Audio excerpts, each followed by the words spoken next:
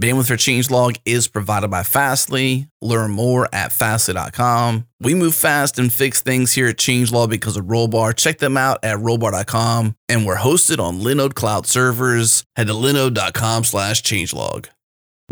This episode is brought to you by DigitalOcean, the simplest cloud platform out there. And we're excited to share they now offer dedicated virtual droplets. And unlike standard droplets, which use shared virtual CPU threads, their two performance plans, general purpose and CPU optimized, they have dedicated virtual CPU threads. This translates to higher performance and increased consistency during CPU intensive processes. So if you have build boxes, CI/CD, video encoding, machine learning, ad serving, game servers, databases, batch processing, data mining, application servers, or active front-end web servers that need to be full duty CPU all day, every day, then check out DigitalOcean's dedicated virtual CPU droplets. Pricing is very competitive, starting at $40 a month. Learn more and get started for free with a $100 credit at do.co/changelog. Again, do.co/changelog.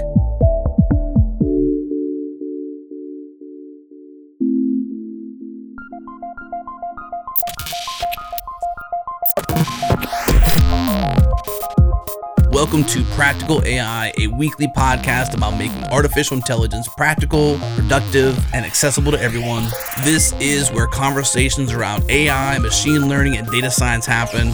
Join the community and Slack with us around various topics of the show at changelog.com/community. Follow us on Twitter. We're at Practical AI FM.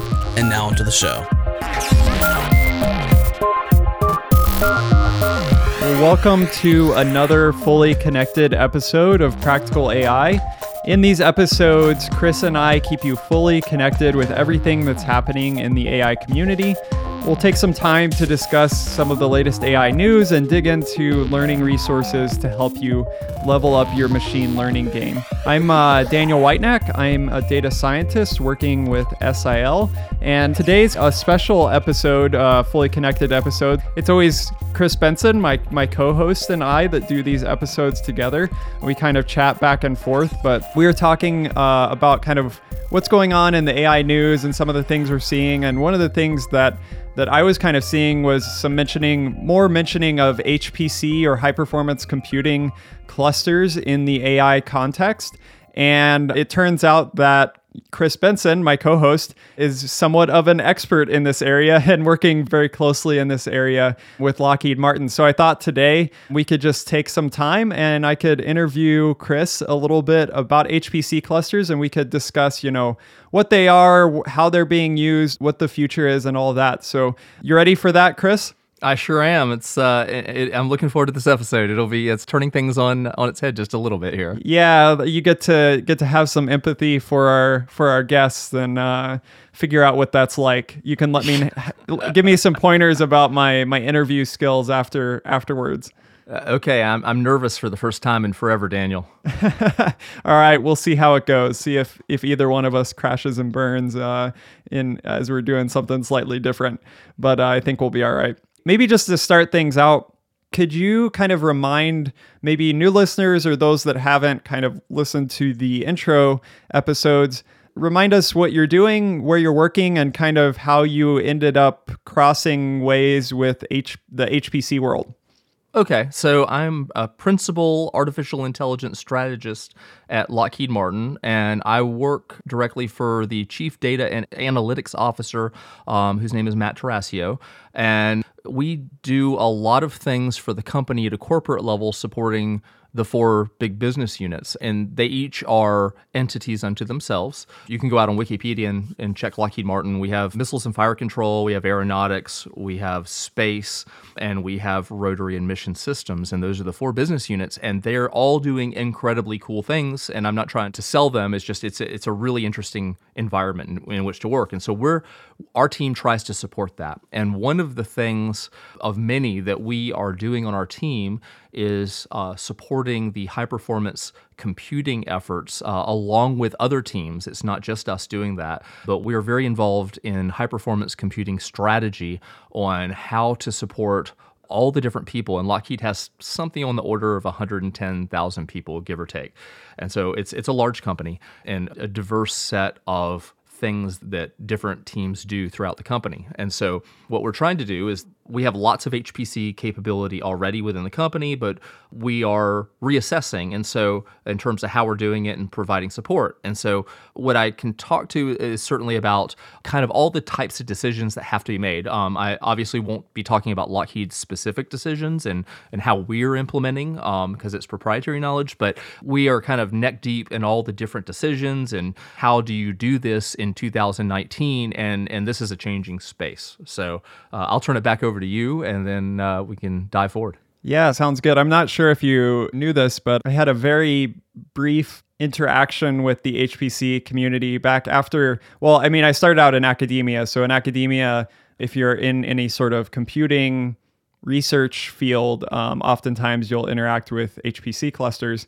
But then after my undergrad, I did an internship with the National Center for Atmospheric Research in Boulder, Colorado.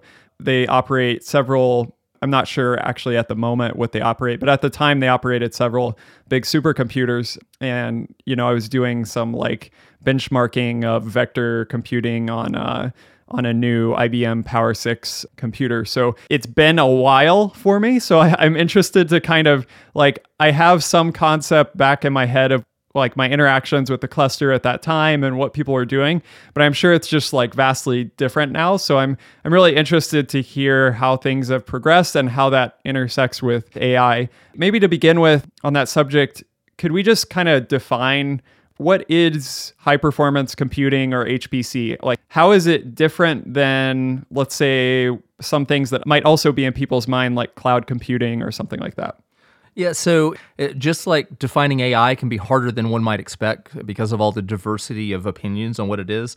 High-performance computing is also undergoing quite a transformation at this point in time. And so I would suggest that I will offer my take on what it is, and that there will certainly be people out there in the audience that will disagree with me on this, but just as if we were defining AI. So really, there are applications in the world that need a tremendous amount of computing resource, more so than you're typically finding from either on-prem or traditional kind of cloud resources. And you need to be able to scale up with a processing capability that is often done massively in parallel to be able to tackle a computationally intense problem. And so when I talk to people that have been in this space for a long time, and I've only been in it for several years now, not only Lockheed, but at previous employers, but the nature of the field has changed a lot. And so like if I talk to people that have been doing things like simulation, obviously, Lockheed builds platforms for our customers that, in various environments, space and underwater and whatever. And so that requires a lot of simulation. And so if you talk to people that have been running high-performance computing clusters for a period of time, what they're trying to do is say, I need to take maybe a new vehicle or something and try it out in a simulated environment to solve problems and figure out, while it's still in this state, what it needs to be able to do and what the problems are and stuff like that before you get in the real world with a real device and have it not working the way you're expecting. And so the traditional way has been having these massive clusters of CPUs, and it's been incredibly expensive to do that historically. And you often saw that in government sponsored laboratories that, were associated with government programs. I mean, like off the top of my head, things like the Livermore Computing Center, the Lawrence Livermore National Laboratory, they maintain, and there are others out there. But that's kind of what I think people traditionally think of as being able to say, I need to apply 10,000 or 20,000 CPU cores to a problem in massive parallel to work through it. And so that's how I see it historically, but it's not really how I engage it personally. So maybe we can just kind of dig into a couple of these jargon things that you mentioned. So when you're talking about a cluster, I mean, we're talking about a certain number of compute instances, whether those be virtual machines or physical nodes that are working in concert to do something. Now, I'm sure people are also maybe thinking like, oh, well, in the cloud, I can have like a Kubernetes cluster. I can have a bunch of instances, right? Or on-prem, I can buy a bunch of servers and hook them together. But am I right in like one of the elements of a HPC cluster is really that the nodes are tied together in a specific way, like even hardware-wise, that makes them, for example, communicate very differently maybe than a standard kind of on-prem infrastructure for running web servers or something like that. Like they can communicate in a sort of very efficient way and also handle kind of very large amounts of data. Is that like one of the differentiators between, like, let's say a bunch of on-prem servers running websites and a high-performance computing cluster? Yeah, I think so. And as I try to answer this, I want to acknowledge that the CPU cluster side and the software stacks that go into that is not my area of expertise. And so I kind of want to go into that. I'm bringing kind of the AI ML perspective where I'm much stronger talking about the things that you and I often do, Kubernetes and stuff. But part of it I've discovered is really cultural. There are software stacks that are applied to tie these clusters together. They tend to be closer to the hardware. In a lot of cases that I've seen, kind of generalizing some of the use cases I've seen where people have put together different architectures, you'll sit down at a terminal and do like a virtual desktop, but the virtualization across clusters is very, very close to the hardware to pull that together. And so the traditional view of that is very different from how we look at it in the AI world these days. And so it brings some challenges into the case that as AI ML is becoming part of this, and we'll talk about that obviously in a few minutes, but as it's becoming part of that, you have very different paradigms on how these clusters are constructed and how you interface with them. And so there's really, I've learned the hard way, there's really not a great one size fits all across all the use cases. And so if you have all those use cases, maybe lucky people don't. Maybe they're fortunate that they have a particular specialty they're addressing, which reduces the total scope of what they have to do.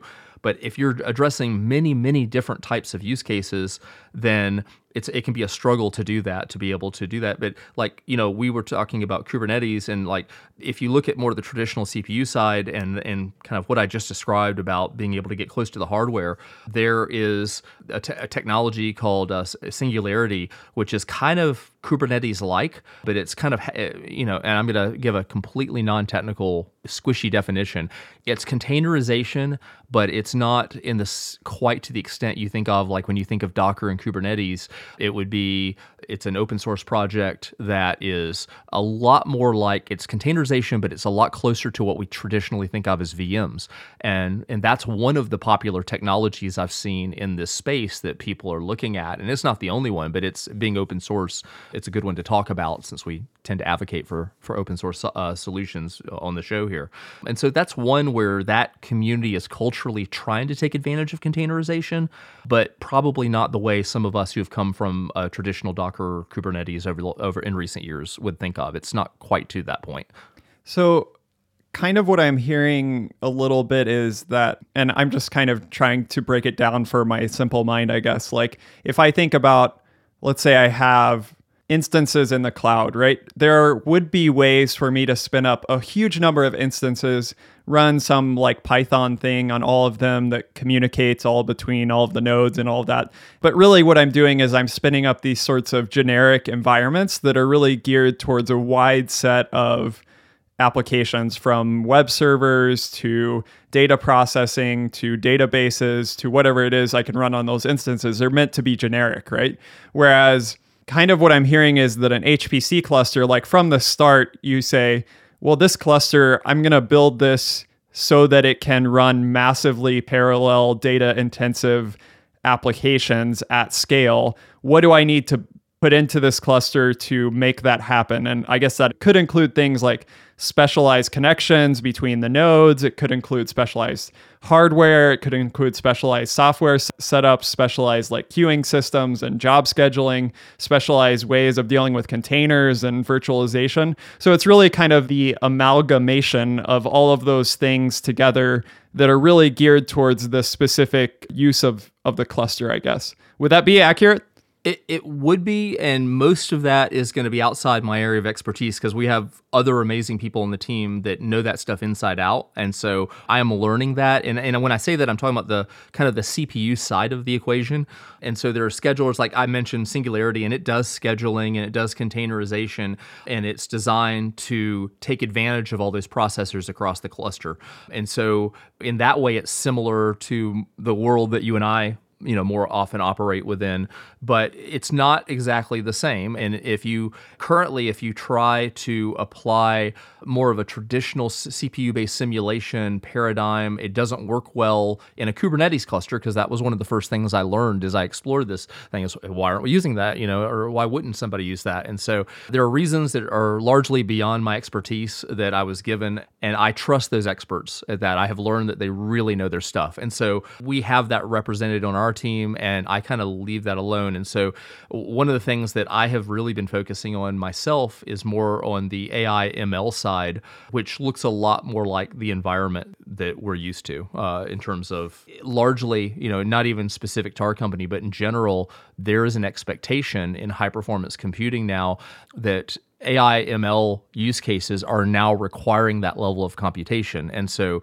we're seeing this kind of rapid race up the curve where, originally people would say, I have a GPU and, to run things on. And then they said, I have a small cluster that's either on-prem or now cloud providers that are providing that. And as our industry on the AI side and machine learning side becomes more sophisticated and our models are becoming more complex and stuff, the need to drive that computation for highly complex use cases is really shooting up. And also, it's interesting that a lot of the traditional simulation side that would traditionally have been done on a CPU-based cluster, you're seeing some of that come over into a GPU world at this point. So the AI ML workload perspective was really not part of high-performance computing until fairly recently. And now you're seeing those two worlds merge right now. So it's a very fast-moving field.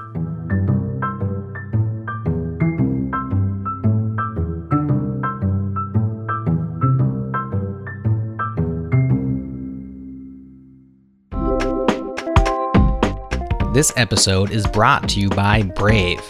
The Brave team is on a mission to fix the web by building an open source, privacy-focused, and performance-oriented browser. Browse the web up to 8 times faster than Chrome and Safari, block ads and trackers by default, and reward your favorite creators with the built-in Basic Attention Token. Yes, you heard that right, a real-world use case for blockchain.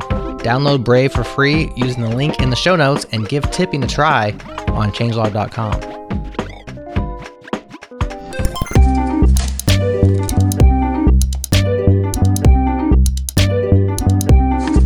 Okay, so when we say something's going to run on an HPC cluster and it's massively parallel and processing massive amounts of data, could you give us kind of a perspective on what approximately the scales we're talking about are? I know you mentioned a certain number of CPUs. Could you kind of just give us a perspective on how big are these clusters that we're talking about? Sure. So on the CPU side, a large use case can consume tens of thousands of cores to run simulations, in tremendous detail and be able to do all the parallel computation that's required of that.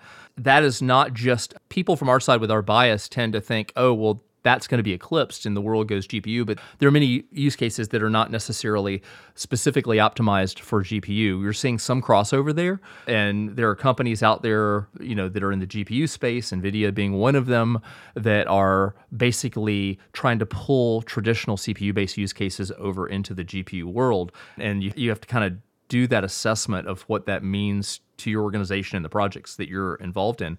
But it's kind of funny so you can get to that level on the CPU side, but on the GPU side, it's interesting that as HPC is really addressing the artificial intelligence machine learning space at this point, then you get into a situation where you can almost consume, for really sophisticated training techniques, you can consume a tremendous amount of computation. So it's really not always about just, I have X number of GPUs. Okay, that's my requirement. Going forward, we have, the concepts, in training of mass hyperparameter exploration, where you're trying to find optimal sets of hyperparameters for your AI model, and you're training them in parallel, varying hyperparameters, so that you can find the various, performance gains and optimizations to do that. And that's one way where you essentially can kind of absorb all the compute that's currently available to you. And then there are other things like deep reinforcement learning. We'll get into things like large-scale self-play, where you are you're allowing the agents to run and going through that training cycle of deep reinforcement learning also in parallel to speed up and to also find different avenues through that. And then at the end of the day, those are kind of served by autoscaling anyway. So it's less of, well, I have X number of GPUs and I'm going to run with that over a given period of time and that meets my requirement. More like, if we're going to do something like this, how much capacity do I have right now? It may be that in my prior effort with a slightly different approach, I only needed a certain number of GPUs, but if I'm, for instance, going to jump into doing this mass scale hyperparameter exploration, I might try to suck in every GPU I can to get through that so that I can get through it in minutes or hours instead of days or weeks or months. And so there's this, I guess, the elasticity necessary in your high-performance computing cluster becomes very important. And so you have to have strategies that can accommodate those types of use cases. I'll definitely say that it's impressive, like you said, the amount of compute that's needed even to train like a single model in certain cases, and certainly explore hyperparameter spaces. So for those that might not kind of understand this whole idea of hyperparameter optimization, like if I'm going to train my neural network, I have to make decisions and put in user-defined parameters, right? These parameters that are not set through the training process, that are things like, you know, the number of nodes in this layer, or my learning rate, or like a dropout or something like that. So there's all these parameters, and one way of figuring out how to best set those parameters to get the best model is to just try a whole bunch of them, right? Which obviously takes a lot of computational power, but you are kind of exploring that whole space. I just read, some people probably, so you might have seen this too, Chris, there was an article recently that kind of showed how some of the large scale language models that are being trained now, like training one model took about, or contributed as much carbon input to the atmosphere as running like 5 cars for their entire lifetime of use, which is just like, I don't know, like putting it in terms of something that like hits home real world, like that you interact with daily, rather than like petaflops or something like that. It just really hits you that this is significant in very technically interesting ways, very impactful ways, and in a positive sense, but also potentially there's side effects there as well. There sure are. I mean, anyone who's listened to the show for long knows that you and I are both incredibly social conscious people in terms of, you know, how we perceive the world and the kinds of choices that we make. And so this is definitely a weak spot in dealing with providing massive amounts of computation within a reasonable time period that needs to be addressed. And so, yeah, I remember when that came out about the, you know, running 5 cars or whatever it was for a year, and I was a little bit stunned. And so it's one of those things that we need to figure out.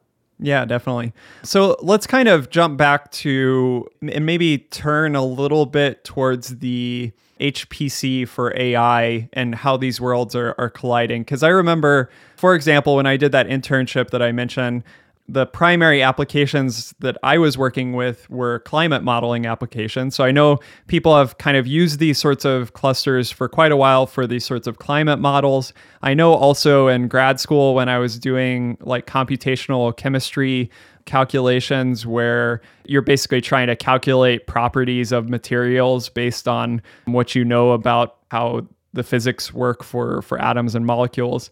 So we were kind of submitting jobs to HPC clusters at that time in a couple different places around the country. And so I know that there's been kind of this history of HPC clusters being used for these large scale, like you said, simulations and scientific computations and those sorts of jobs.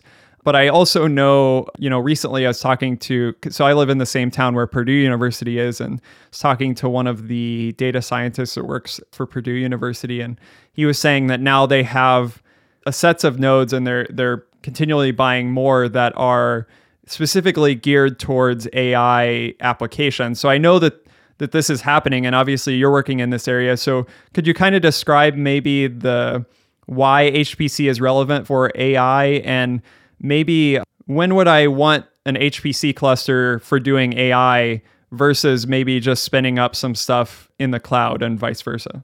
So yeah, it's a level of really where a use case requires the horizontal scale of what a cluster provides, because you're still using the same GPUs, for that. But the question is, the cluster gives you the advantage of saying, like, I can go get the latest NVIDIA GPU or any of their competitors and be able to say, okay, I'm going to go do this for my project. You can be a student and go do that and run it on one, or go to these cloud services where you say, okay, I'm going to lock into a really good GPU there and use it. In industry, though, there are use cases, and I haven't only run into this at Lockheed. I've run into it previously as well. You'll be dealing with a solution that may not only have challenging models to train, but in many cases you have many models that are working together, that are collaborating, where each model is narrowly performing a particular task, in terms of its inference, that it's performing it with great accuracy, but because of the scope of what you're tackling in the problem set, there may be many of those type tasks, and you have different models that are applied to each one, but they have dependencies across them. They're not standalone in the sense of each model may be only attending to its own input and inference and output, but some of those inputs may be from other model outputs and stuff. And so you may have to manage quite a few models that are interrelated, and those relationships matter as much as just the construction and training of the model itself. And so one of the advantages about having a cluster is if you're dealing with a complex use case like that, where you have these kind of tight dependencies between different models, then it may not be just retraining one. It may be that one model and how it's performing and what it's doing and the choices you make there affect other models that are highly dependent on it. And you may change what kind of parameters, hyperparameters you're using and stuff like that. They can alter the inference itself, but you're having to look at it from a system perspective instead of just a model perspective. And so clusters can be really effective when you're iterating on those types of things, and you're having to get a whole lot of training done for every iteration and then be able to go back, and you don't want to wait weeks or months because it's not realistic in the real world. Without the cluster, the problem that you're trying to solve would not be practically doable in the real world. It's super interesting, and I definitely see the advantage there. But maybe it's like my cheapness or the fact that I work for a nonprofit or something. But I'm thinking like, it seems like there's so much risk. Like you're saying, no matter what comes out from NVIDIA, like the latest GPUs, the latest accelerators, types of software that you can run on certain architectures, all of that's pretty much available very quickly in the cloud. And so you can have access to that sort of thing very quickly in a flexible way. And it just it kind of brings about a little bit of fear in me if I think about, we're going to choose to invest in a specific architecture and build out this huge cluster, which I'm guessing takes a ton of time. It obviously takes a ton of money. And then technology is progressing so quickly that how are you not scared that you build this thing and then it's obsolete in a year? How does that sort of work in a company or in your strategy? No, that's a great question, and your HPC strategy has to accommodate that natural refresh, that natural progress, because you don't want to buy into a technology and expect to leave it there. So it's not something that you just go do and walk away from. You're going to do it in many phases that accommodate changes in what's available to you, and you try to look ahead and structure that automatically, and then you try to take advantage of what you're trying to accomplish. For instance, some of the kind of more typical principles that you're going to find in HPC strategy that you're trying to accommodate is you're trying to remove barriers to innovation, and you're trying to allow, with one of these clusters, the ability to kind of develop anywhere with a consistent user experience and deploy wherever you need based on your different use cases. You need a solution stack that is kind of consistent with what people would expect to find, whether it's inside your own organization or external to that as you bring in new talent, and be able to allow that stack to evolve over time and refresh.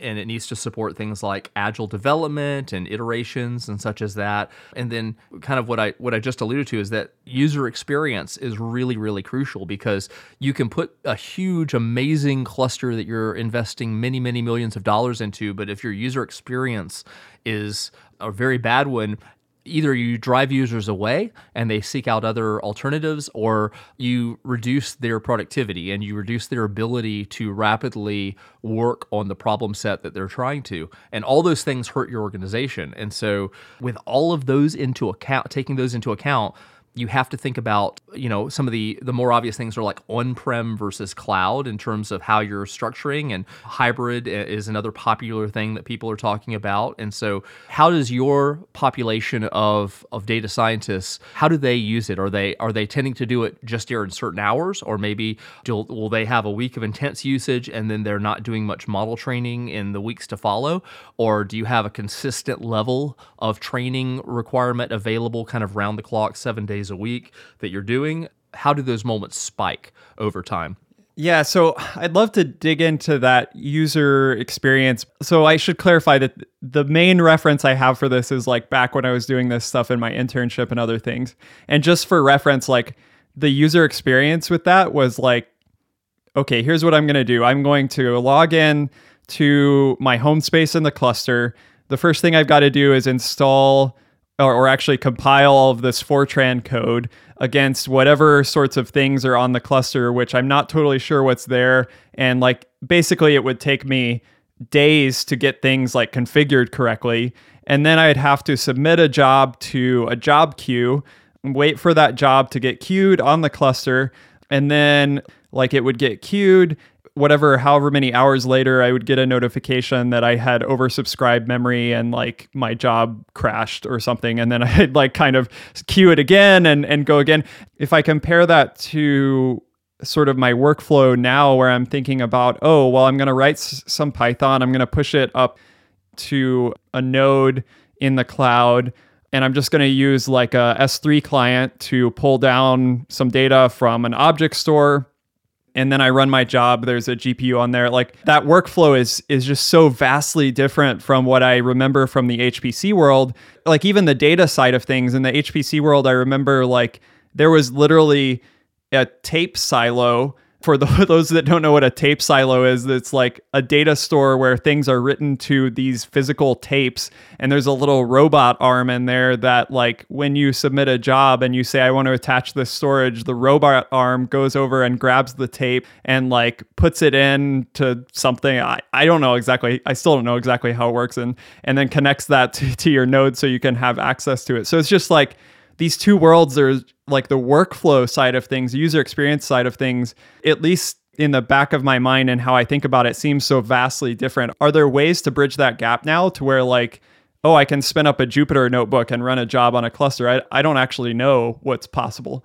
Yeah, so I mean, probably a good place to start is for that answer is looking at the cloud providers that we already are familiar with, and creating that user experience for the best possible workflow for a typical user is something they are spending an enormous amount of time on. And so all of them, Microsoft and Amazon and Google and Nvidia with their cloud and stuff, they all have approaches. Speaking only for myself, I think my favorite of all those, having used multiple of them, is probably Google Collaboratory.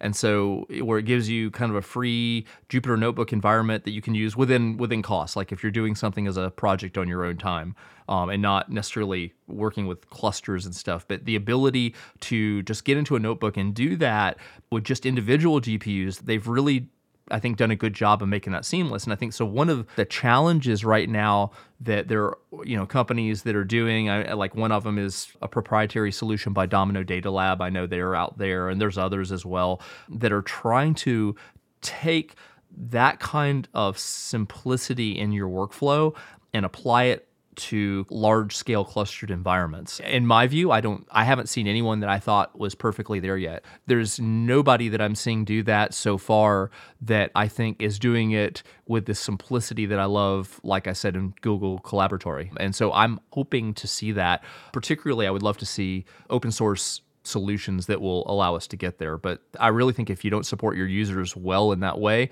you're just going to reduce your productivity and increase your cost. Okay, so we've talked a lot about like what an HPC cluster is, how the experience kind of differs. what the scale of these things are. Could you describe some of the AI use cases? So you mentioned like reinforcement learning, self-play, these other things. I'm curious if there's like particular, I guess you mentioned hyperparameter tuning as well. If there's particular types of AI problems or parallelism that fits really well in an HPC setting, and maybe also if there's types of AI workflows that would not fit well in a HPC setting. Sure. I think it's less about the specific application, and it's more about how you're combining different models across. So you may have a problem where you're building a model, and it can be any of the things. It can be a CNN convolutional neural network, or it can be a generative adversarial network or whatever, and you can do those without clusters.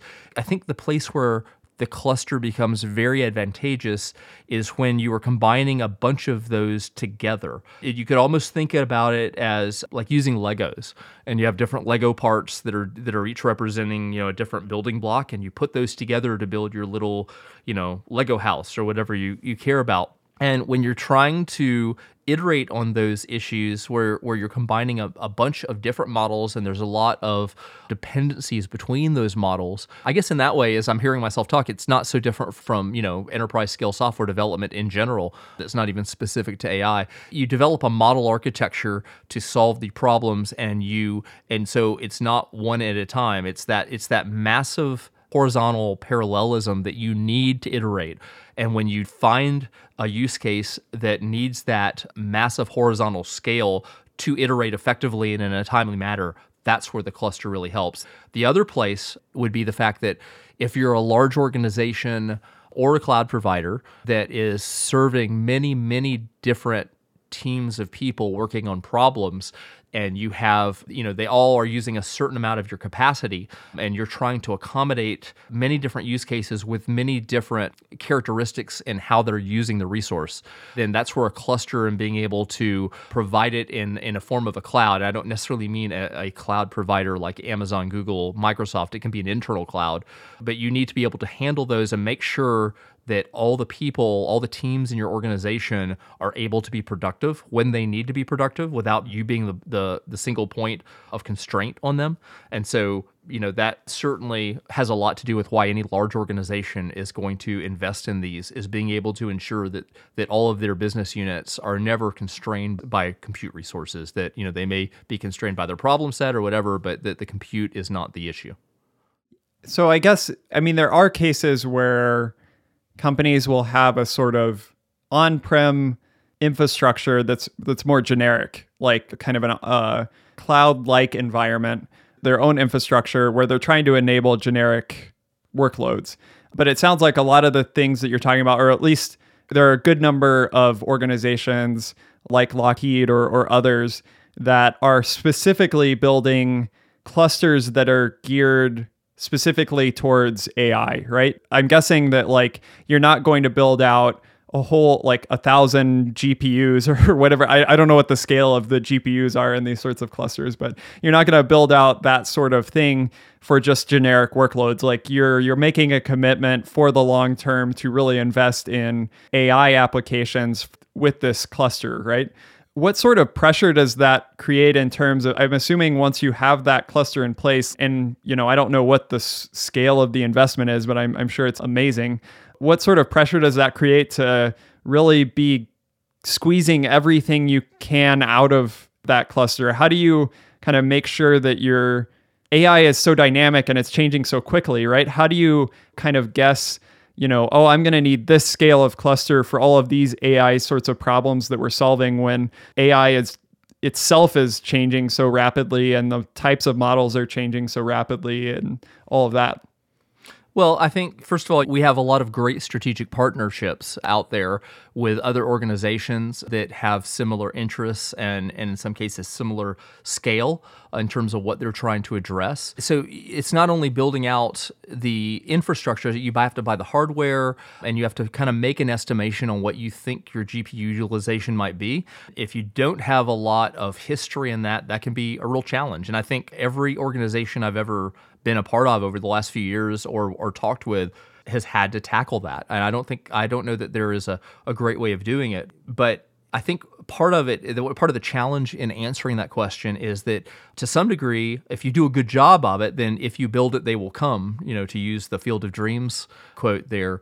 If you have a great infrastructure that suddenly increases people's productivity, then whatever your historical thing has been in terms of utilization and uptake on your systems, you're very much likely to have an uptick on that when you provide a great way of engaging on that. So you kind of have to accommodate that your success factor of wow, I'm meeting everyone's expectations and now it's almost getting the better of me if I'm not careful. And then you have to make sure that not only is the hardware refreshable, but that the software is extendable too. If you think how fast any one of the things that go into this, if we talk about a Docker Kubernetes stack and you think about all the advances in Docker and Kubernetes and that they are constantly evolving because they're in such widespread use, and then those are not specific to an AI workload. So I know that because they have public stuff out there, NVIDIA has a production grade AI platform that they use internally on their own massive, massive stack that they have for their self-driving car stuff, which is called maglev. And you can Google maglev and there's some information out there on it. Not a whole lot because it's not a product that they sell. It's an internal thing. But I know that's how they approach within the context of being inside a Kubernetes cluster. It's how they approach all the AI-specific workflow tasking that has to happen to make something work well. And Google has their approach, and Amazon and Microsoft, they all have their approach. And we may eventually see some good open source solutions to be able to do that. But it's not just a hardware thing. We tend to get locked up into when you think of HPC as just the hardware, but you have to have a stack which is enabling all the things you have to do in your workflow to get it done. So it's quite a lot to think about, and especially allow to be growing at varying paces throughout the stack. Yeah, that's a great explanation. I guess maybe to turn to a more forward-looking question, what excites you about the future of AI on HPC? Or what trends are you seeing in terms of HPC usage for AI applications? And what of those are kind of the things that you're most excited to follow and be part of? I think it's really tied into how I see AI itself going forward, because the AI side of HPC, the HPC is the enabler for what you're trying to do with AI models.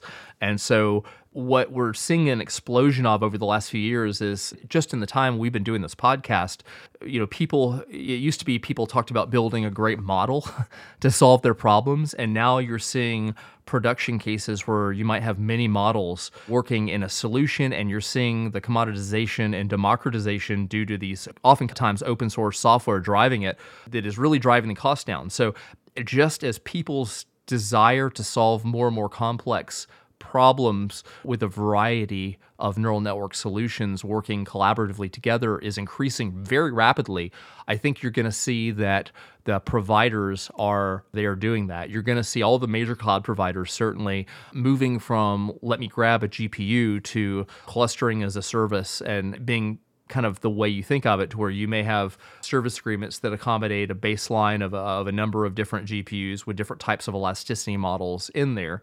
If I go and look right now, I'm not up to date on the latest offerings in all cases, and I need to see if some of them may already be starting to do that at this point. But that's going to become really common, I think, because certainly all the large organizations like the one I belong to this is becoming a standard part of many things. A year or two ago, doing neural network development was still a bit of a specialization. And I think what we're seeing is that it is now becoming part of system and software development in general, and becoming a very standard skill that's expected to be part of any solution going forward. And so I just think the HPC space is rapidly expanding and advancing to be able to accommodate this exponential AI growth that we're all experiencing. Given that, I know there's probably people out there thinking maybe that are excited by this, and they would eventually love to be working with Lockheed or other larger organizations, maybe even government organizations that actually have the ability to build out these large-scale clusters, right? Or maybe there's people working in academic research. A lot of times academics use HPC clusters that they get grants for and that sort of thing. assuming people don't have the funds to set up their own HPC cluster in their basement or something, which I'm guessing there's very few of those people out there. Are there any ways to kind of learn at least a little bit about some of the ideas around HPC that people could dig into in terms of a learning resource? Yeah, I think we're just getting to where this kind of updated version of HPC is starting to develop now that AI is now part of that story. And I know that I ran across a Udacity course that is being done. It's high performance computing by Georgia Tech. And I have not taken the course myself, but it's one of their nano degree programs. And I think that would probably be a good place to start. And not everything, just to point out, I mean, you can have a smaller cluster that you can build and, you can get several HPC servers or something, or put that, your own solution and network them and try out with some of the software that's becoming available. And then, like I said, especially to a handle, that makes more sense if you're going to be running models kind of round the clock. If you're very occasional, like I need a lot once in a while, then cloud providers are probably a more economical way to go, or some hybrid of in between, of about a baseline of training that you're looking at. And you can set up a much smaller version in your organization than what a Fortune 100 company might be doing. And so it doesn't all have to be at massive tens of millions of dollars or more scale to be able to do that. As the cost of hardware has driven down, try something small, mess around with it, take these courses. There's new information coming online all the time if you're Googling, and see what the various vendors are offering, because a lot of great information comes by looking through the various vendor sites. Yeah, I'd also like to advertise a little bit. If there's anyone listening to the podcast who is in college or, studying computer science, studying sciences or AI in college, and you're looking for an internship after college and you're kind of interested in this high performance computing space, I mentioned that I did that internship at INCAR, and that was just like, it was such an amazing time for me to be able to be hands-on with these just amazing supercomputers and getting to really be hands-on with some of the latest technology on that front, even getting to participate in a high-performance computing conference and other things. So that internship program, it's called the SciParks internship, and they have it every summer. It's still going on. So if any of you university students out there are looking for something to do, I'd highly recommend that, and I'll link that in the show notes as well. But it was really great to have this conversation, Chris. Things are changing so much, and it's really nice to kind of orient myself with a little bit of this technology, and I'm excited to see where it goes and how you're involved with it over time. So thanks for indulging me and letting me interview you a bit today. I appreciate it. I'm going to take this awkward guest hat off and put my co-host hat back on, which is a much more comfortable hat for me. So thanks for doing this, Dan. Yeah, definitely. We'll talk to you soon. Thanks a lot. Bye.